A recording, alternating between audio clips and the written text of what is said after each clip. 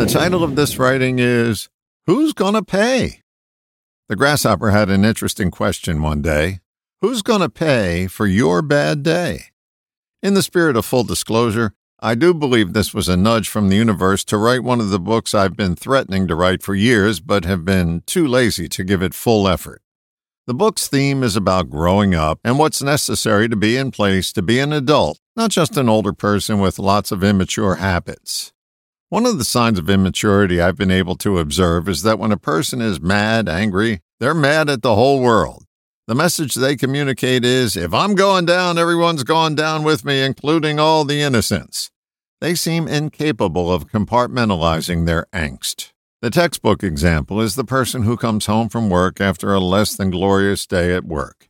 Children in the home are just being children, playing and being kids. The parent snaps at what is regular behavior, and even the dog goes away with its tail between its legs. Everyone is going to pay for your bad day. The trick to outgrowing any behavior is to recognize and acknowledge it while it's running and physically interrupt it before it does its damage. But lots of folks don't recognize this gonna pay phenomenon as immaturity. They or others have labeled it in the category of, that's just the way I am. That's justifying immaturity and keeping it in place. In fact, most times you hear the word just, you're about to hear a justification. Oh, he's just in one of his moods is a telltale justification for someone's immaturity.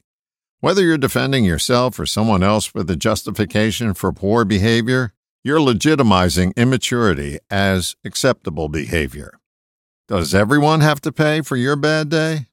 Your answer to that question determines your level of immaturity.